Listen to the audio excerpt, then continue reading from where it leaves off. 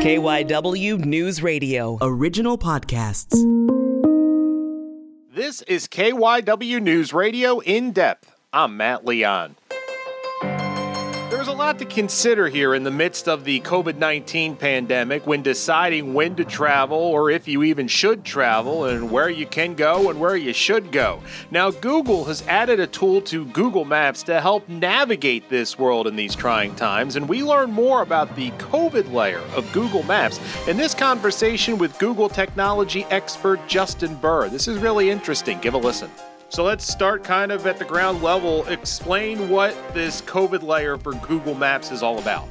Yeah, we're trying to keep people informed, keep people safe, and just give them as much information around the pandemic as possible. So we just introduced the COVID-19 layer in Google Maps. And what that's going to do, it's going to give you the 7-day average of new COVID cases per 100,000 people for your area of the map. And then also starting today, we're adding 2 new functionalities to that feature, and that is all-time detected cases. You can see that also in Google Maps, and then quick links to authoritative local resources. So in order to see that, just open up Google Maps, and then on the upper right side of the screen, there's like two squares on top of each other. Click into that. It's going to show you all the different layers that we have available, one of them being the COVID-19 layer. It's also going to show you then when you click into that where we're getting that information from. And then after that, it's going to overlay all the information onto Google Maps, and it's also color-coded based on severity and density. You can zoom in and out to see its state, local, even, country and world type levels as well. So you can make better decisions around where the coronavirus is most severe if you're traveling or if you're just staying at home this holiday season. And it also looks like it's weaving in information about peak hours for stores and what's available travel-wise and how people are traveling.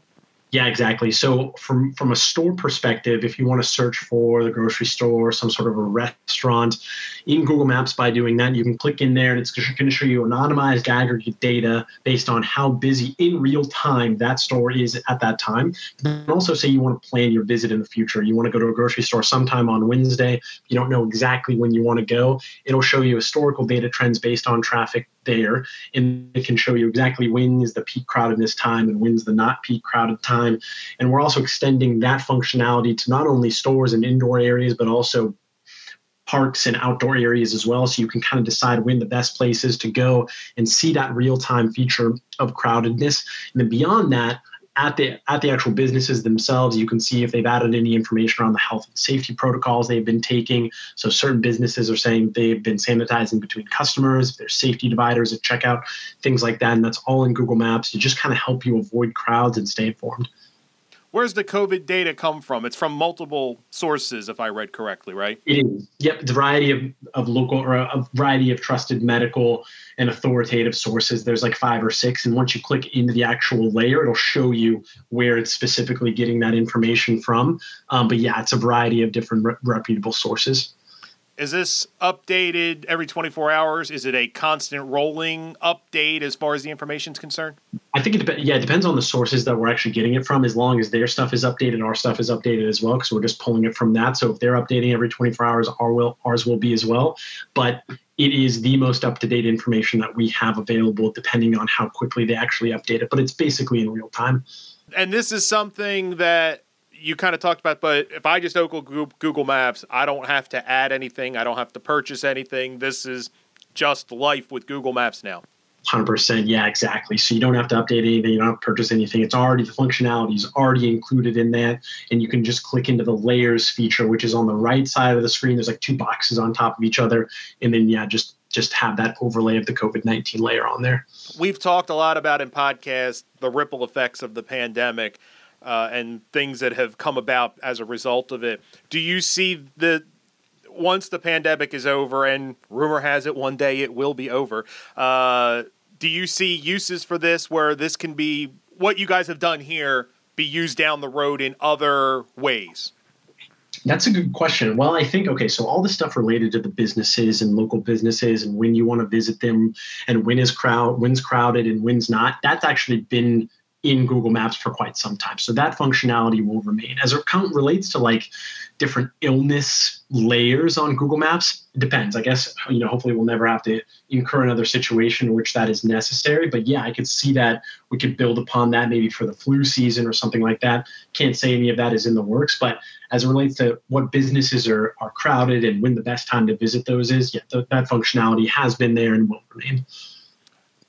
Is it easier to do stuff like this for bigger cities than it is for smaller towns, just because the availability of information? I'm imagining it's easier to get numbers from Philadelphia than it is from a small town in Kansas.